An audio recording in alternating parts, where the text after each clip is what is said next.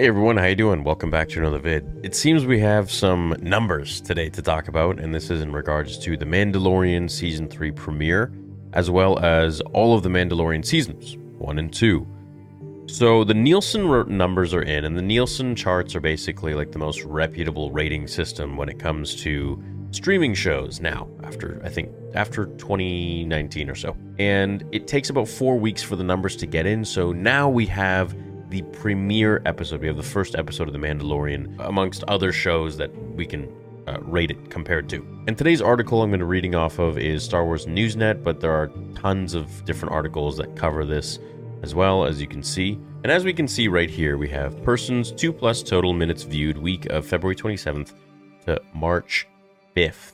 I'm just going to move that right there so you can see. Overall, the numbers are pretty bad for the Mandalorian Season 3 premiere. I mean, keep in mind the Season 2 premiere was much higher than this, and this is for all of the Mandalorian seasons, which is kind of unfortunate in regards to other shows because, like, The Last of Us, for example, doesn't have any other seasons, and they still did better, you know? So I'm hopeful that The Mandalorian will start to trail upwards as we start to get more exciting episodes, even though there are only like 3 left. But let's go into the depths of why I think this is happening, as, you know, The Mandalorian is really the bread and butter of Star Wars right now, especially after everything that happened with the sequel trilogy. The Mandalorian brought a lot of fans back into their seats, and a lot of new fans, a ton of new fans because of Baby Yoda. So I would like to give my take on why I think overall The Mandalorian isn't doing too well. And I mean, that's just not my words, it's everybody's. Look, The Mandalorian Nielsen ratings dropped big, nearly 40%.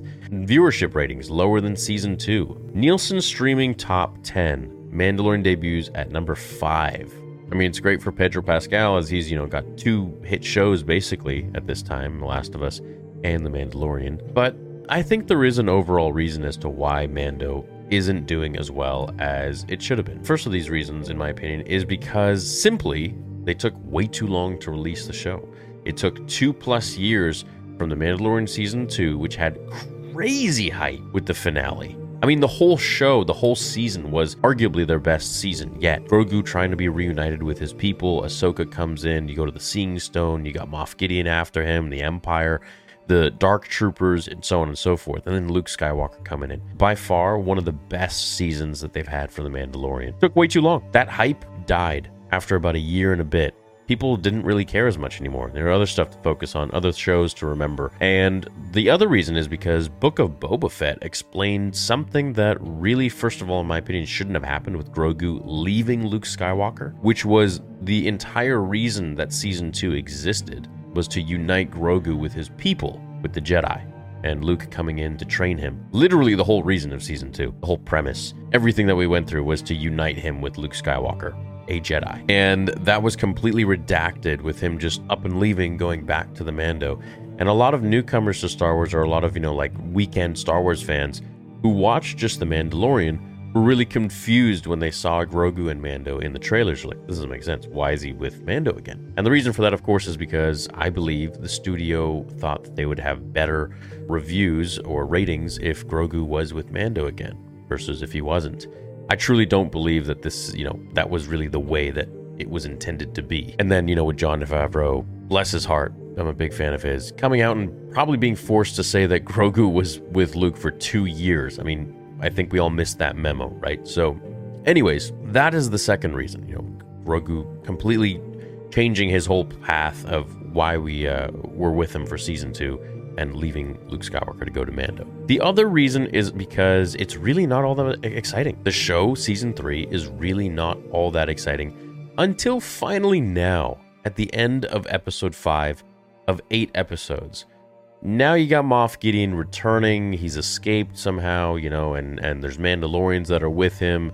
Bo-Katan now has walked both paths, she Death Watch and Children of the Watch, so she's been honored to be able to remove her helmet as she pleases, so she can unite both different clans, different types of Mandalorians. Now she has to go throughout the galaxy and try to bring them all together. It's getting interesting. It's getting really cool. It's getting good. But it took way too long. Now what, we got episode 6, 7, and 8 to tie it all together and then leave us waiting for what, another 2+ years? No.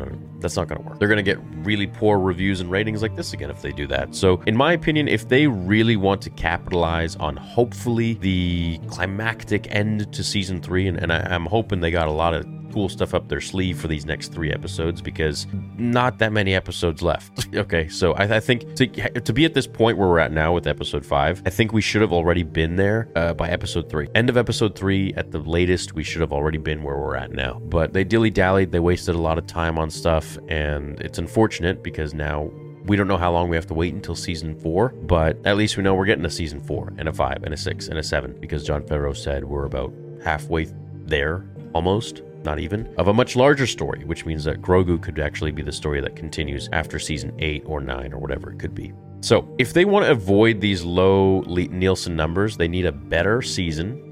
In my opinion, they need to make it more exciting. Like season 2 was phenomenal. Season 1 was phenomenal. Very exciting, very captivating, very fun. You know, you can't wait until The Mandalorian comes out. Right now, you know, the consensus is like, yeah, whatever, man. We got a Mandalorian episode. Cool. I guess I'll watch it. It's not like, holy crap, I can't wait till next week rolls around so I can watch the next episode. And this is coming from a major fan. And this is coming from seeing all of your guys' comments and everything that goes on with the channel. I read all the comments, not all of them, but I read a lot of them, and I see you guys' live chats during the live streams that not a lot of you are as excited as you used to be.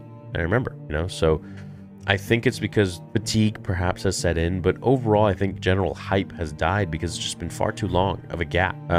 They can't do that. I don't think that's really going to be beneficial to them in the long run. So if they want to capitalize on the whatever hype they got coming for season 3, probably it'll trail into Ahsoka, which is great. We're not going to have to wait long, maybe just a few months, as it's rumored to come out in the summer. But beyond that, they got to release the next Mandalorian season just when this one ends next year, right? So we originally were supposed to get the Mandalorian in December when they had announced Boba Fett. Boba Fett then was pushed to February of 2022. So originally we were supposed to get all of this in 2021 and we didn't. So it's just too long of a gap, man. A lot of the hype died and, you know, people get busy, they move on with their lives, and that's it. So anyways, these are my thoughts on why the ratings are not as high as perhaps they wish them to be. The fact that this is a rating for all of the Mandalorian seasons is kind of sad, but I'm waiting to see what the reviews and what the ratings will be going forwards once we have all 8 episodes accounted for, which we probably won't get those numbers until the end of May, probably. Halfway into May, end of May, we'll probably get the numbers for Nielsen for all of The Mandalorian, as The Mandalorian ends, I think, April 19th or something like that, or April 20-something. Anyways, let me know what you guys think about this.